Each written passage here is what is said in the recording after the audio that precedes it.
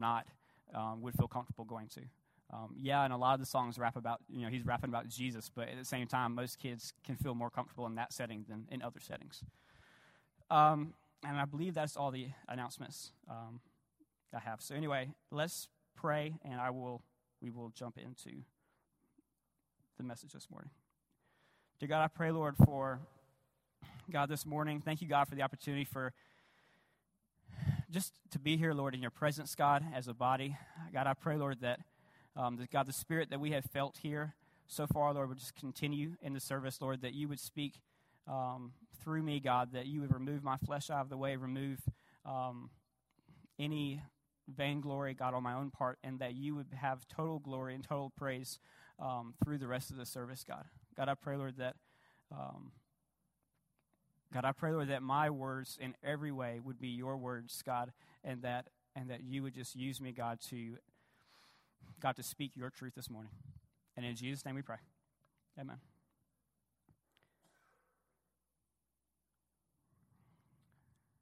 Some of you that know me probably can sense I'm a little reserved, maybe down, or whatever you want to call it, compared to how I normally am.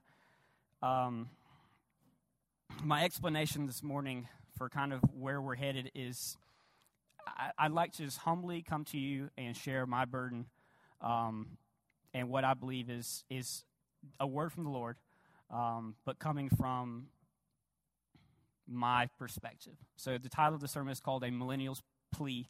I'm obviously a millennial, and we'll talk a little bit about that in a second. But there are things that I feel very strongly in my spirit that I'm concerned about as far as the church, not our church per se, but the church as a whole going forward. And I feel like if we're not careful, even as an individual, it's easy to fall into maybe trends of the culture or trends of the church as a whole. So anyway, thank you all for allowing me the opportunity to speak. Like I said, if I seem down, hopefully God will give me the joy and peace of the Lord to proclaim truth, and yet at the same time be able to have a little bit of that joy at the same time. I would like to credit those that have poured into me over the past 6 months. Those of you that are familiar with kind of what I'm involved in, I go to Regent University, and I've spent at least this whole semester kind of diving in for the first time to coursework with a spiritual formation class and a hermeneutics class, and it's been an honor to be able to be on a campus with a lot of great professors and great books and things like that, a curriculum that we're kind of diving into. So some of this, the credit will go to individual professors or authors. Also, I think Brother Larry, actually, thank you for turning me on to 105.5 FM. I was able to, since you mentioned, I was not even aware that station was around here, but that is an amazing Christian station. So anyway, that's just another spot where I have been able to receive nourishment and refreshing from the Lord on my daily, the daily grind of sorts. I'm very blessed and not even worthy of my grind, because my grind is all ministry all the time, whether it's writing a paper about something in the Bible or it may be taxing, but yet it's a kind of taxing that, it's a privilege to be able to go through the process. To start off, to kind of explain this title a little further, as a millennium person that is, quote-unquote, the millennial generation, there are lots of stigma that are attached to that. I am 24, turning 25 in 2 weeks. And honestly, I was sheltered, I think, compared to a lot of people in my generation. My family, they really did a great job of keeping me from things of the world and from a lot of the things that people my age have had to face and had to deal with. But at the same time, just being the age that I am, coming up in the school system, coming up in the different things that we have access to, I've come across lots of different stuff that have kind of worked, not against me, but have just kind of made me have to dig a little deeper and become stronger in my faith than I would have otherwise. things that you would not typically think to have to account. I want to start off by running towards the giant. I'll get to that in a second. But I want to start off with a quote that I ran across yesterday. Didn't exactly want the quote to be this blunt, but it is what it is. So we'll just go ahead and look at it. So the quote goes, "The most underappreciated fact about the future of American politics is that the so-called millennial generation, born between 1982 and 2000, is both the biggest, yes, bigger than the baby boomers, and least religious generation in American history." That's off of an atheist blog. I won't give credit to who or what, but I ran across it yesterday. Was just trying to get the other side's perspective on this, and I was familiar with the idea. I didn't know it was exactly as blunt as that, or quite as sharp as that. Basically, the entire blog was talking about how, quote, an advantage can be gained in the upcoming years because of the inexperience, or I'll use a youthy term, the flakiness of this generation. Okay, and there's lots of things that you can put and blame for that. This is kind of a smartphone culture, a subscription culture. Things are going to, what can I have right now? What can I have that doesn't lock me into anything? More people are going to Netflix and things of that nature as opposed to even cable. There's lots of standard, long time institutions that are having an issue with the younger generation because of the way things have expanded as far as the internet and things of that nature. One of those institutions is quote-unquote religion. It's just that simple. I have a very difficult disconnect talking to other people that are my age or people that are maybe a little older, a little younger than I. Not as a I can't paint with a broad brush, but as a general rule, there's less commitment to the idea of the church. I can't say to the idea of God. I don't think we've gone that far yet, but that's kind of the trend. Okay, so this is what I'm speaking, kind of, to you guys about this morning, because I feel as the church that we have a responsibility. We have a stance that we have to stand up for what we know to be true, and I often feel like the way we stand up for things might not necessarily be the best approach, okay? And so that's kind of where we're headed. But if you will look with me at Ecclesiastes 12.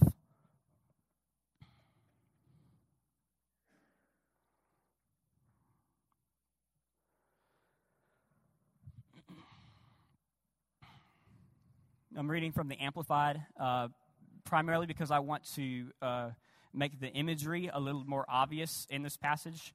We actually studied Ecclesiastes as a youth group several weeks back, and we talked about this chapter. I don't even know if we really went into the full imagery that was presented in the chapter, just because there is so much.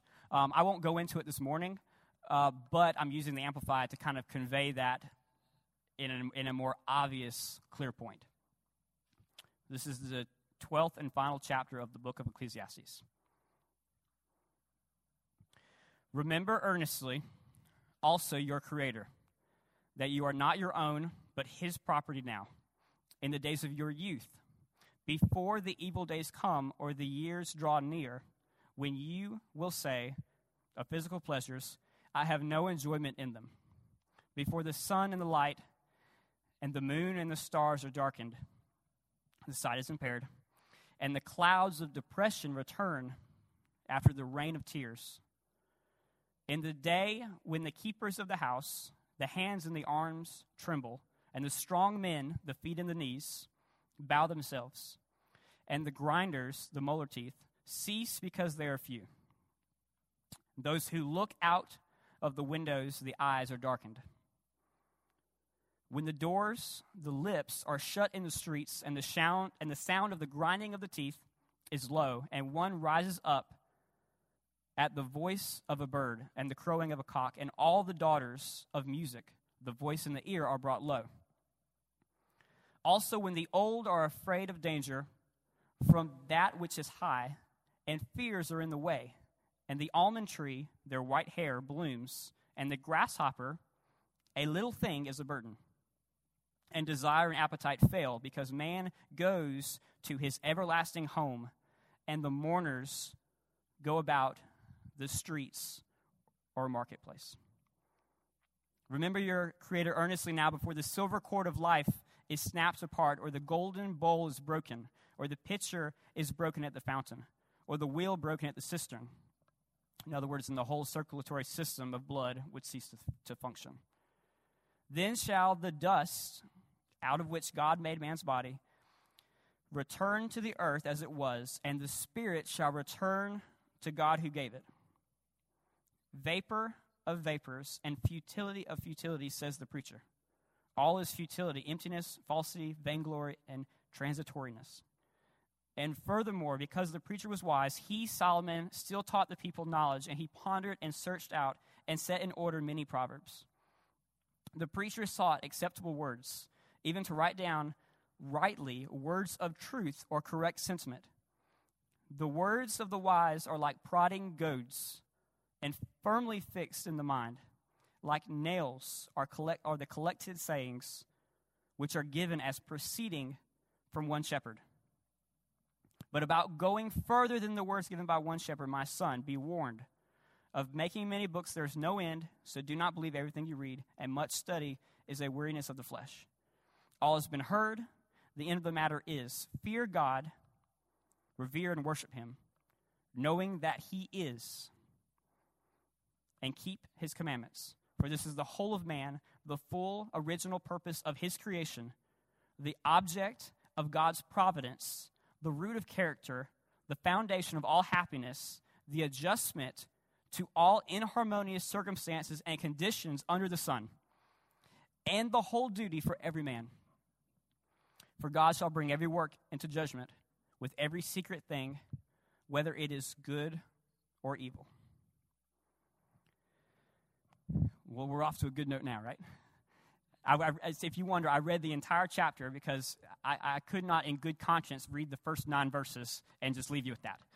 But why would I choose that passage? This chapter kind of gives you the entire feel of Ecclesiastes. If you think that was dark, most of Ecclesiastes feels about the same way. That's actually pretty lightly spirited compared to the majority of it. But what's going on here is the picture of death, okay? And the reason I'm going here first is because this is one thing that all of humanity has in common, and all of humanity agrees on. Okay, all of humanity may have different ideas, and we're going to do things our way, but no one has figured out a way to conquer that thing which is inevitable at some point in life. Okay, we are in a finite place here. The other aspect of this book that is incredible is this is a window, an open door to a conversation with any person. People say, I don't believe the Bible, there's nothing there. Ecclesiastes speaks to a consciousness that people have within their hearts. Okay, at any point, no matter what your background is, you always have this moment where you feel like this life that's out here, whether it's the American dream or whatever seems so nice and fulfilling, there are points where it seems meaningless, as the author of Ecclesiastes would say. He says, meaningless, meaningless. Okay, and we know that this life is full of all types of pleasures, but ultimately without God, there's nothing. Okay, now all of humanity may not have that whole picture, but they all know that there's a hole that they have to fill, and they have to figure out what it is that they can get that will fill it. They know that there's a need that they have to find a way to satisfy that need. Ecclesiastes is an incredible opportunity to open that door. There is, as I said, there are changes that are starting to happen. And I don't know if any of you have heard of the Barna Study. The Barna Study is a group that does particular statistics on the church. They have done studies saying currently now there are half as many Protestant churches in the United States there were 100 years ago. that Brazil is now the most missionized country by Christian missionaries. Guess which country is number 2? America's number 2 as the most place where missionaries come to preach the gospel. 1,400 pastors quit each month. Only 2% of American churches are growing by conversions. 15% are growing, but by people moving from other churches. 80% of churches are losing members in attendance, or they're at zero growth. 7,000 churches close permanently each year, according to that study. That sounds terrible. So far, this has been all very depressing, but that's okay. I'm a big believer in truth. I'm a big believer in honesty. You can see why I was kind of burdened, but I feel like I have to be obedient to what the Lord has given me. I believe there has been a shift. That picture has been up there. The point of that picture is that you have China, Vietnam, Indonesia, India, all inside that circle. There's about 7.2 billion people in the world. Over half of the people that are living in the world are living in that circle. Okay, we're familiar with the mission work that we support. Our brother in India, Moses Chowdhury, he does a phenomenal job with all the ministry they have there in India. So we know about that. I'm going to speak to you about China. Currently, right now, there are more Chinese that are thought to attend Sunday service each week than the Christians across the entire, not America, but the entirety, all the countries in Europe. The projections are that Chinese Christian faith will surpass the U.S. in 10 years, and that there may be near 250 million by the year 2030, making China the most Christian nation. Now, I feel I'm really big into playing devil's advocate, and I feel the devil's advocate question on where I'm going with this. Why does it make this big difference about the younger generation being less committed to the faith when we have other countries doing well? There's a key with the other countries that have exploded in their faith. China, even though now technically there are more Christians than there are communists by legal affiliation, regardless of that, it is still a communist state, and there are crosses that are yanked out of churches' yards. There are crosses in churches that are burned and closed down and all this kind of stuff. We have churches that are closing due to finances of people not attending. They have churches that are closing due to force, which doesn't actually close the church, it just closes the building. Amen? So I feel that there is something deeper going on here. There's something in the individual, okay? And America has been exceedingly blessed, and I praise God for that. It's all due to His grace.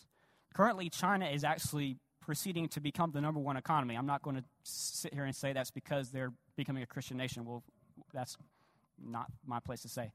But there are things that are happening in the world. I was having a conversation with a pastor from Northwest Alabama, and he said that as he went to serve in the Vietnam War, he had a friend that basically went to Africa as a missionary.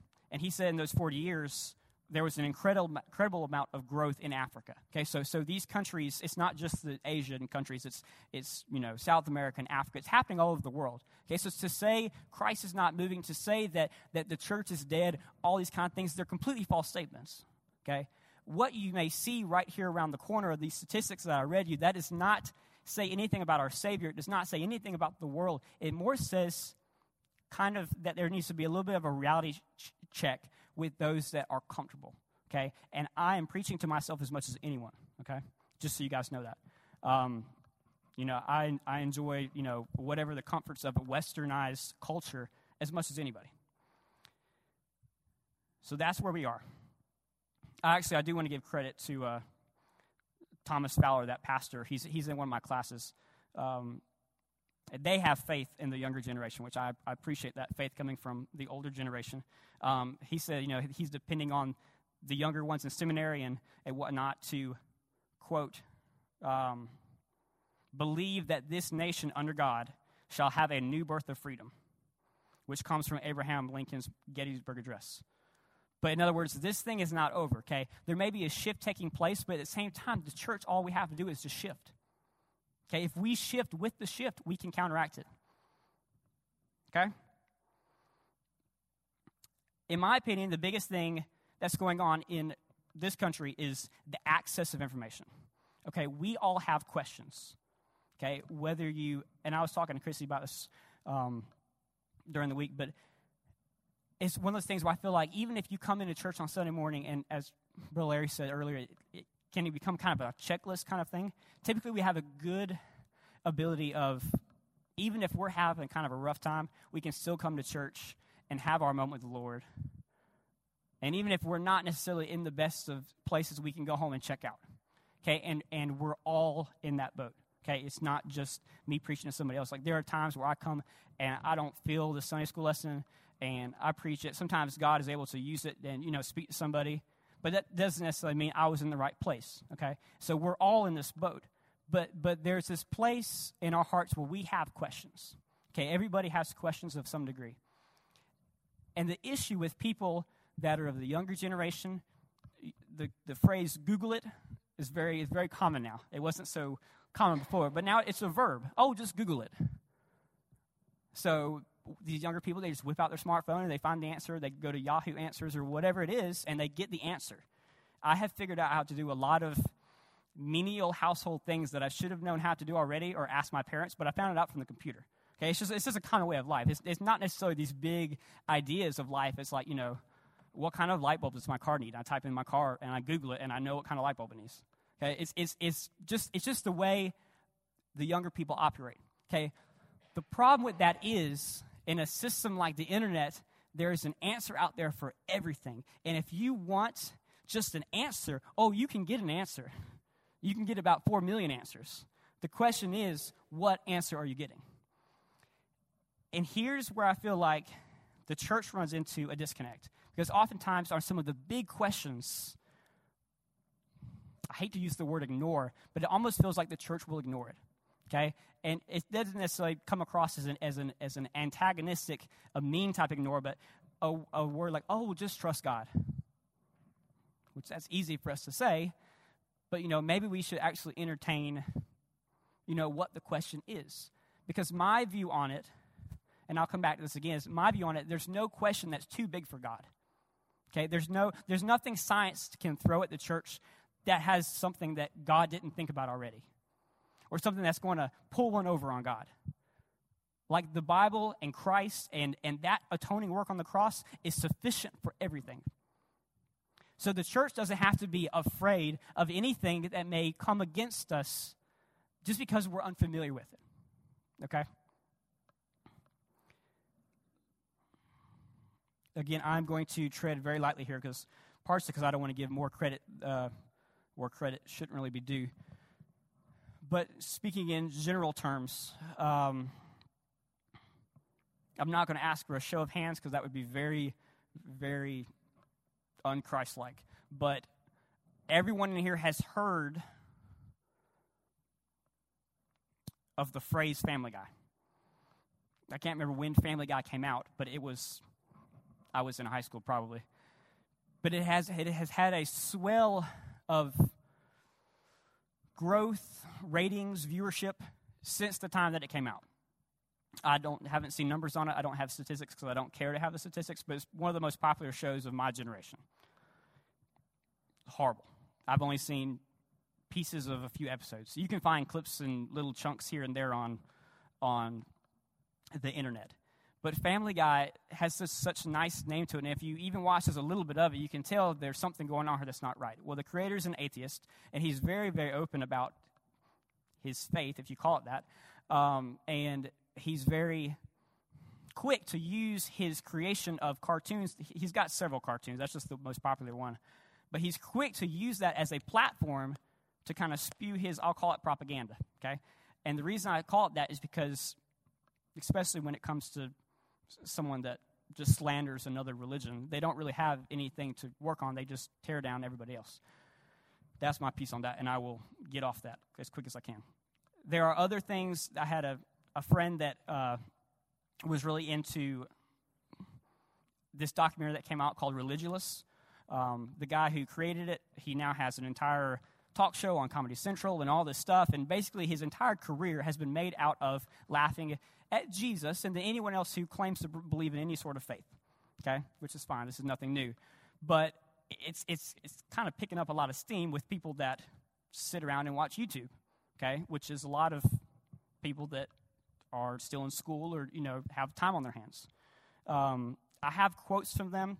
I'm not going to read it because, again, I think that is giving too much ground to something that shouldn't be giving ground. They call people that, quote, are religious or have faith irrationalists, intellectual slaveholders. One man, I had to write a documentary at NC State about this, and I was very concerned and probably had a burden similar to the burden I felt before I was going to give this message. And I came to my dad, and I was like, I don't know. It's a communication class, and it's all about public speaking, and this is the first time we've done anything besides just create a speech, and she's got us watching this documentary. It's like an hour-long documentary, and it's an atheist talking to an interviewer who's also an atheist, and it's just this whole talk about what atheism is, and then we're supposed to write a paper on the subject of logic and good reason and use atheism as our topic. And I told my dad, I was like, there's no way I can, in any good conscience, write this paper that she's asking me to write without using the Bible, without using the things that I know to be true, because I can just sit here and listen, and without even knowing about the Bible, I hear inconsistencies. And long story short, I just, kind of laid my heart out to him, wrote the paper the way I felt like it needed to be wrote, and I actually got a 97 in the class, the highest grade I had made to that point the entire time, and wound up actually pulling the grade up because every speech I made from there forward was an A, which blew my mind because I expected the professor to not be receptive of it. I don't know what her faith was, but it was kind of one of those small little victory for God moments. The only thing that she told me, she pulled 3 points off because I cited the Bible, which you're not allowed to cite the Bible apparently, but that's a whole other point. I'll take a 97. The man in that documentary was quoted recently. Ben Stein, the guy who does the Clear Eye commercials back in the day, he did a documentary, or I guess it was a documentary, where he interviewed the guy. And since then, he's kind of been a little more, the atheist has been a little more off the cuff and not so calculated in his approach. He made this statement, which upset a lot of people recently. He said, Jesus would have been an atheist today if he knew what we knew. Which, any of you, your stomach, should turn over at that comment. Because just the idea, it should be infuriating. This is the Son of God we're talking about, okay? So this is something that's just one aspect of culture, and I really don't have time to go into all the full details of it. And I know Pastor's going to deal with Romans 1 coming up a lot the next year, but this is just Romans 1 all over again, okay? This is nothing new, okay? Thinking themselves to be wise, they became fools, okay? This is the idea of man trying to make the creation what we worship as opposed to the Creator. Okay, and I have a whole list of worldview and all this kind of stuff. I was up here late last night trying to put it in the computer, and what I put in the computer was all I could get in there, so there's no pretty graph to put up. But there's like 5 different, quote, worldviews. Naturalism, pantheism, theism, Spiritism, and postmodernism. And I pray for my wife. She's not in here right now. But she's got to teach some of this stuff. She's got to teach it and just go for it. And, if she can find a way to insert her own personal opinion on it, she's got to be real careful because, you can lose your job, in a hurry. But all of these things are, quote-unquote, curriculum that our students are taught. Okay, which I'm not sitting here saying we need to lobby and, change the curriculum. That's the wrong approach. We need to be able to field the questions that are out there, okay? Because the issue that we run into as a church and as a broad evangelical body is that if we don't answer the questions, there are plenty of people out there that will. I try to make it a priority when I have youth counseling or things like that to make sure that I don't, quote, fix people. First of all, it's not my job anyway. That's Christ's job, okay? But besides that, I don't want to come into the conversation to make it seem or to perceive like I would be trying to fix the person, okay? There's no way to have any type of Christ-like spread or passing on in the world if there's not even a conversation had, okay? There's this idea that, at least what I try to hold to, is if you're coming into a conversation with someone who has a lot of questions, it's kind of hard to answer those questions if you don't let the questions be fully asked. Okay, and a lot of times people that have questions, they got a ton of questions. Okay, and there's all these things that they just have in their mind, and a lot of times they just need to be heard. Okay, and it's not like they're against what you have to say, but they need you at least to hear their question. Okay, and so I try to at least be willing to participate in that, because if I'm going to be honest with you, at some point along the way, I have had little questions myself. Okay, coming up in a home with all the access to all the toys and different stuff, like I had questions like, how did dinosaurs fit into the Bible? What are all these other things? What are the books that I'm reading about, like aliens and all this kind of stuff? It's just like cute little stuff, like, oh, this Disney, But there's more to it. When a child grows up in that kind of environment, that these are all truths, then those truths have to match with the truth. And they do, but as a church, we have got to open that door. And Pastor mentioned, and I will not dive into this because it's a rabbit hole that goes forever. Pastor mentioned Genesis 6 last week, and as a whole, he mentioned 3 approaches to that.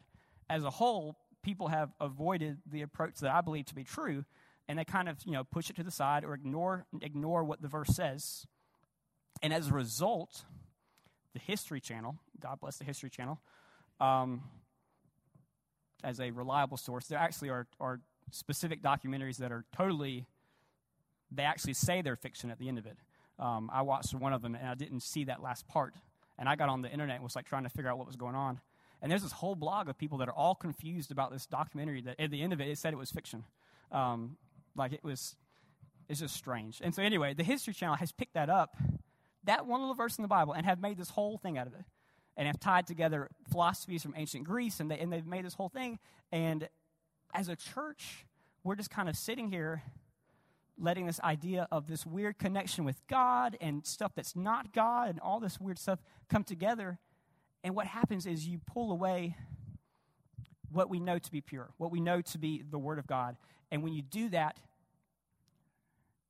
you basically water down the Bible to where it's no good at all. Okay, so and as a church that understands and appreciates the Bible, we've got to stand up for it. And that means answering those questions, okay? Fielding those questions, being okay with that, okay?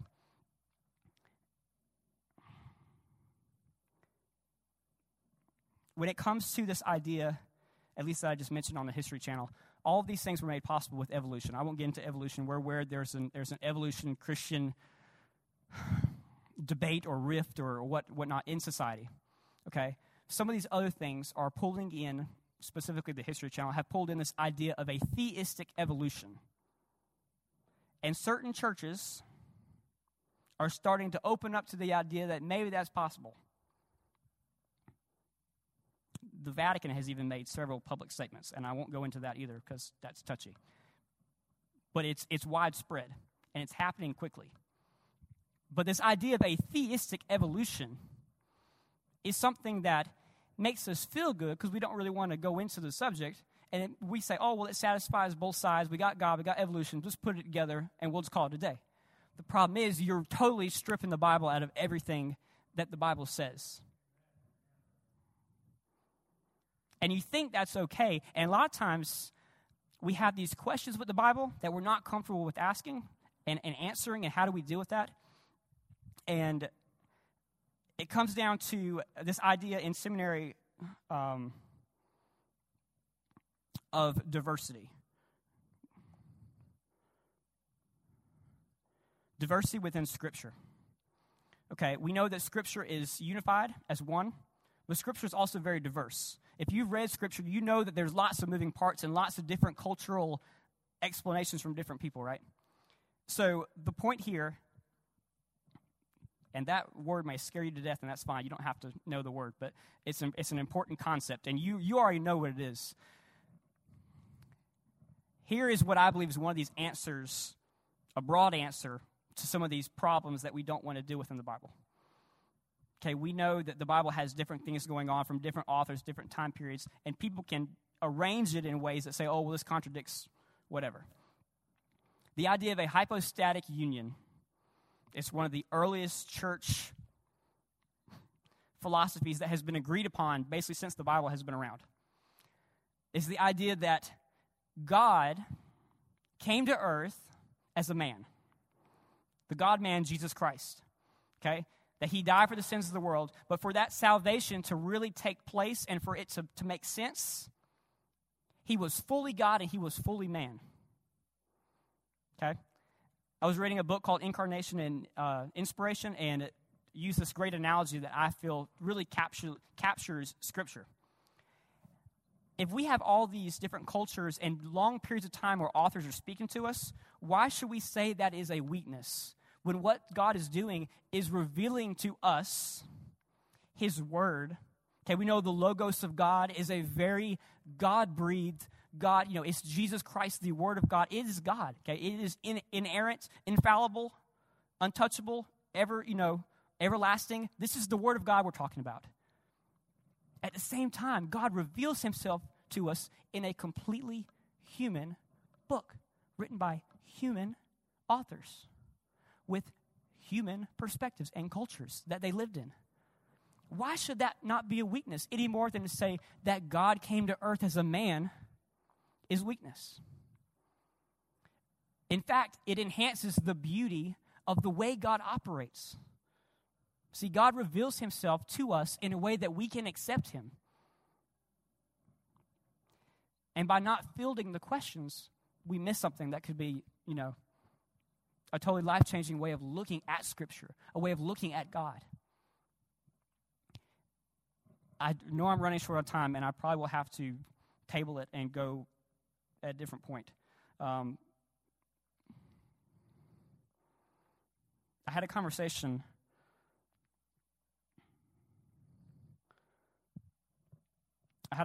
with a man this week. I was doing research for this. It was running across his blog, and he had a whole website, basically, that he's built a following. He's a web developer. He's built a following on the Bible. He's got his views on the Bible. And his whole thing is, I don't know if he was Catholic or whatnot, but he had some knowledge of the Bible at some point and went away from the faith, and he's like a 54-year-old guy now, and he decided to pick up the King James Bible and just to read it. Okay, and he's got all this other stuff that he's come across from the culture. Okay, so he's carrying all this stuff into this reading of the Bible, and he starts reading stuff, and it starts matching up with History Channel or whatever else he's seen, and he's like, oh, this all makes so sense, and he's going to make a website. It's going to have all these different pages explaining Sodom and Gomorrah, explaining all these different things that happen in the Bible. And so he had a link on there to contact him.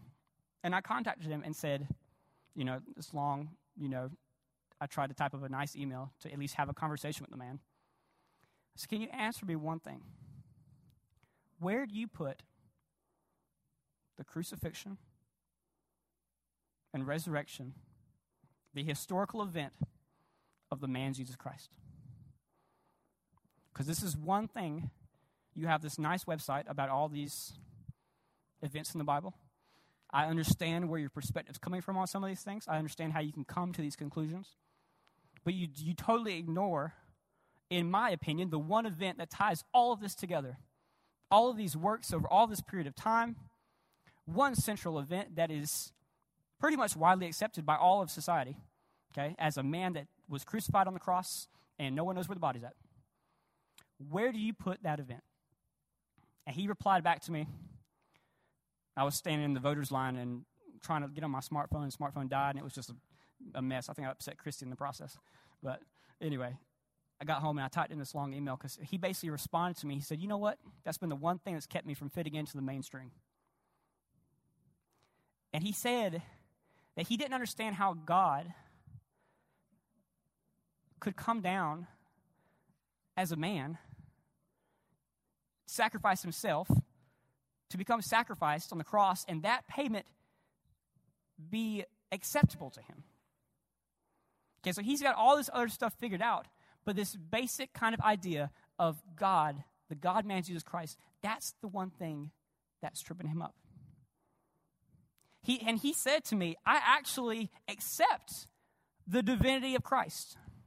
And he went on to talk about how he's going to be a great counselor and, all this kind of stuff, and he's going to lead us back into this. But he didn't think that we had a sin problem. And he didn't think that his death on the cross was any type of sacrifice for sin.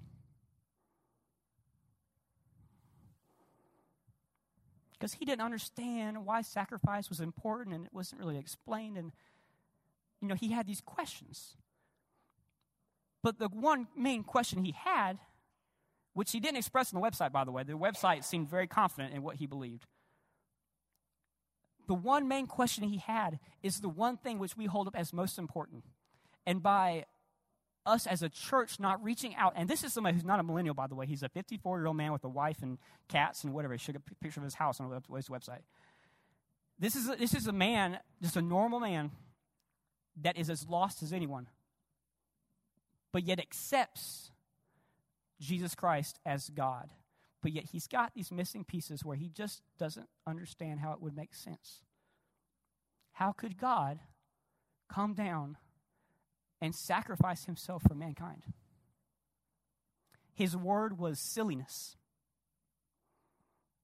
He says, you don't seem like a silly person. I know you're trying to have this great conversation with me, and you're actually, coming across very caring and very, nice-spirited. But it just doesn't make sense. And so I had a deeper point that I was going to go into about the Great Commission, but basically here's what we're at as a church. I honestly feel that we are at a crossroads individually, okay?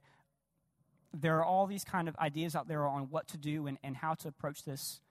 We personally have got to have an experience with our Creator. We have got to come to the throne of grace. Okay, we all know what the idea is to be a disciple of Christ, to make disciples. But in order to make a disciple, you have to be a disciple. And a disciple is something that's a very all-consuming type of term. Okay, these disciples that live with Christ, they actually lived with him. Like it was their life. It wasn't something they checked in and checked out of. Okay?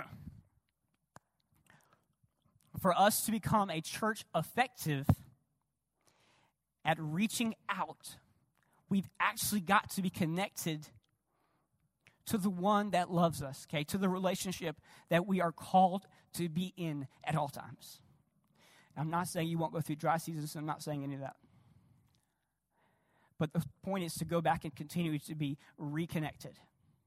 And through his Holy Spirit, through his grace, allow him to begin to mold you into the character of Christ.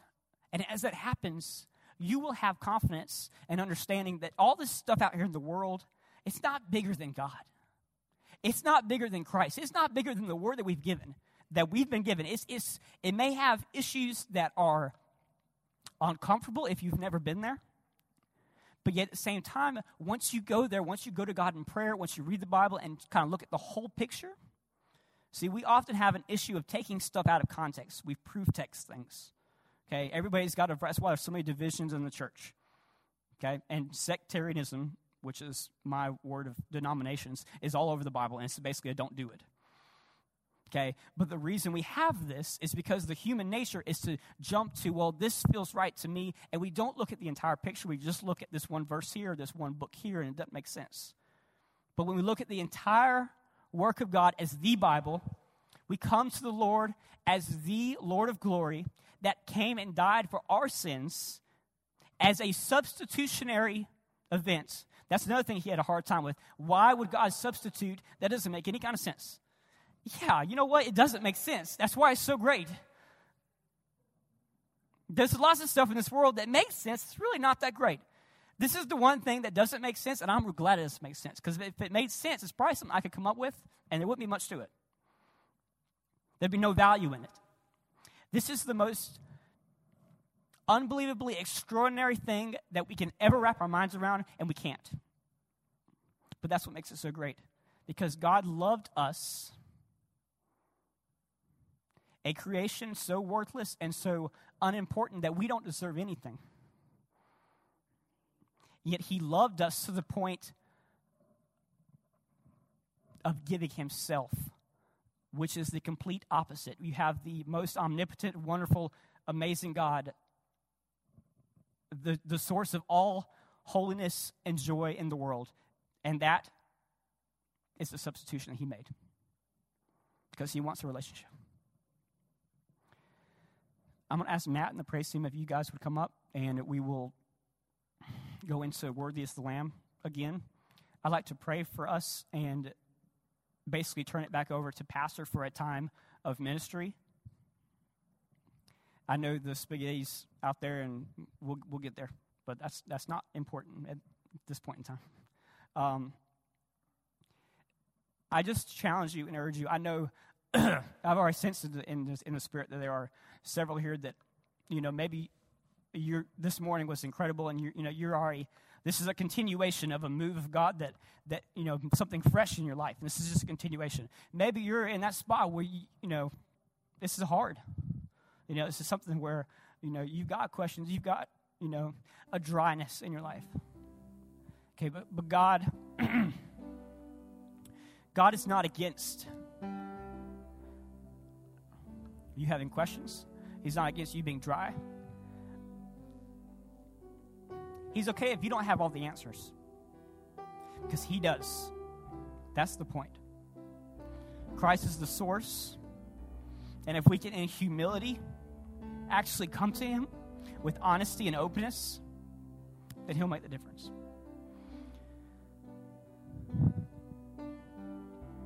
I'm going to pray, and as we worship, feel free to come forward.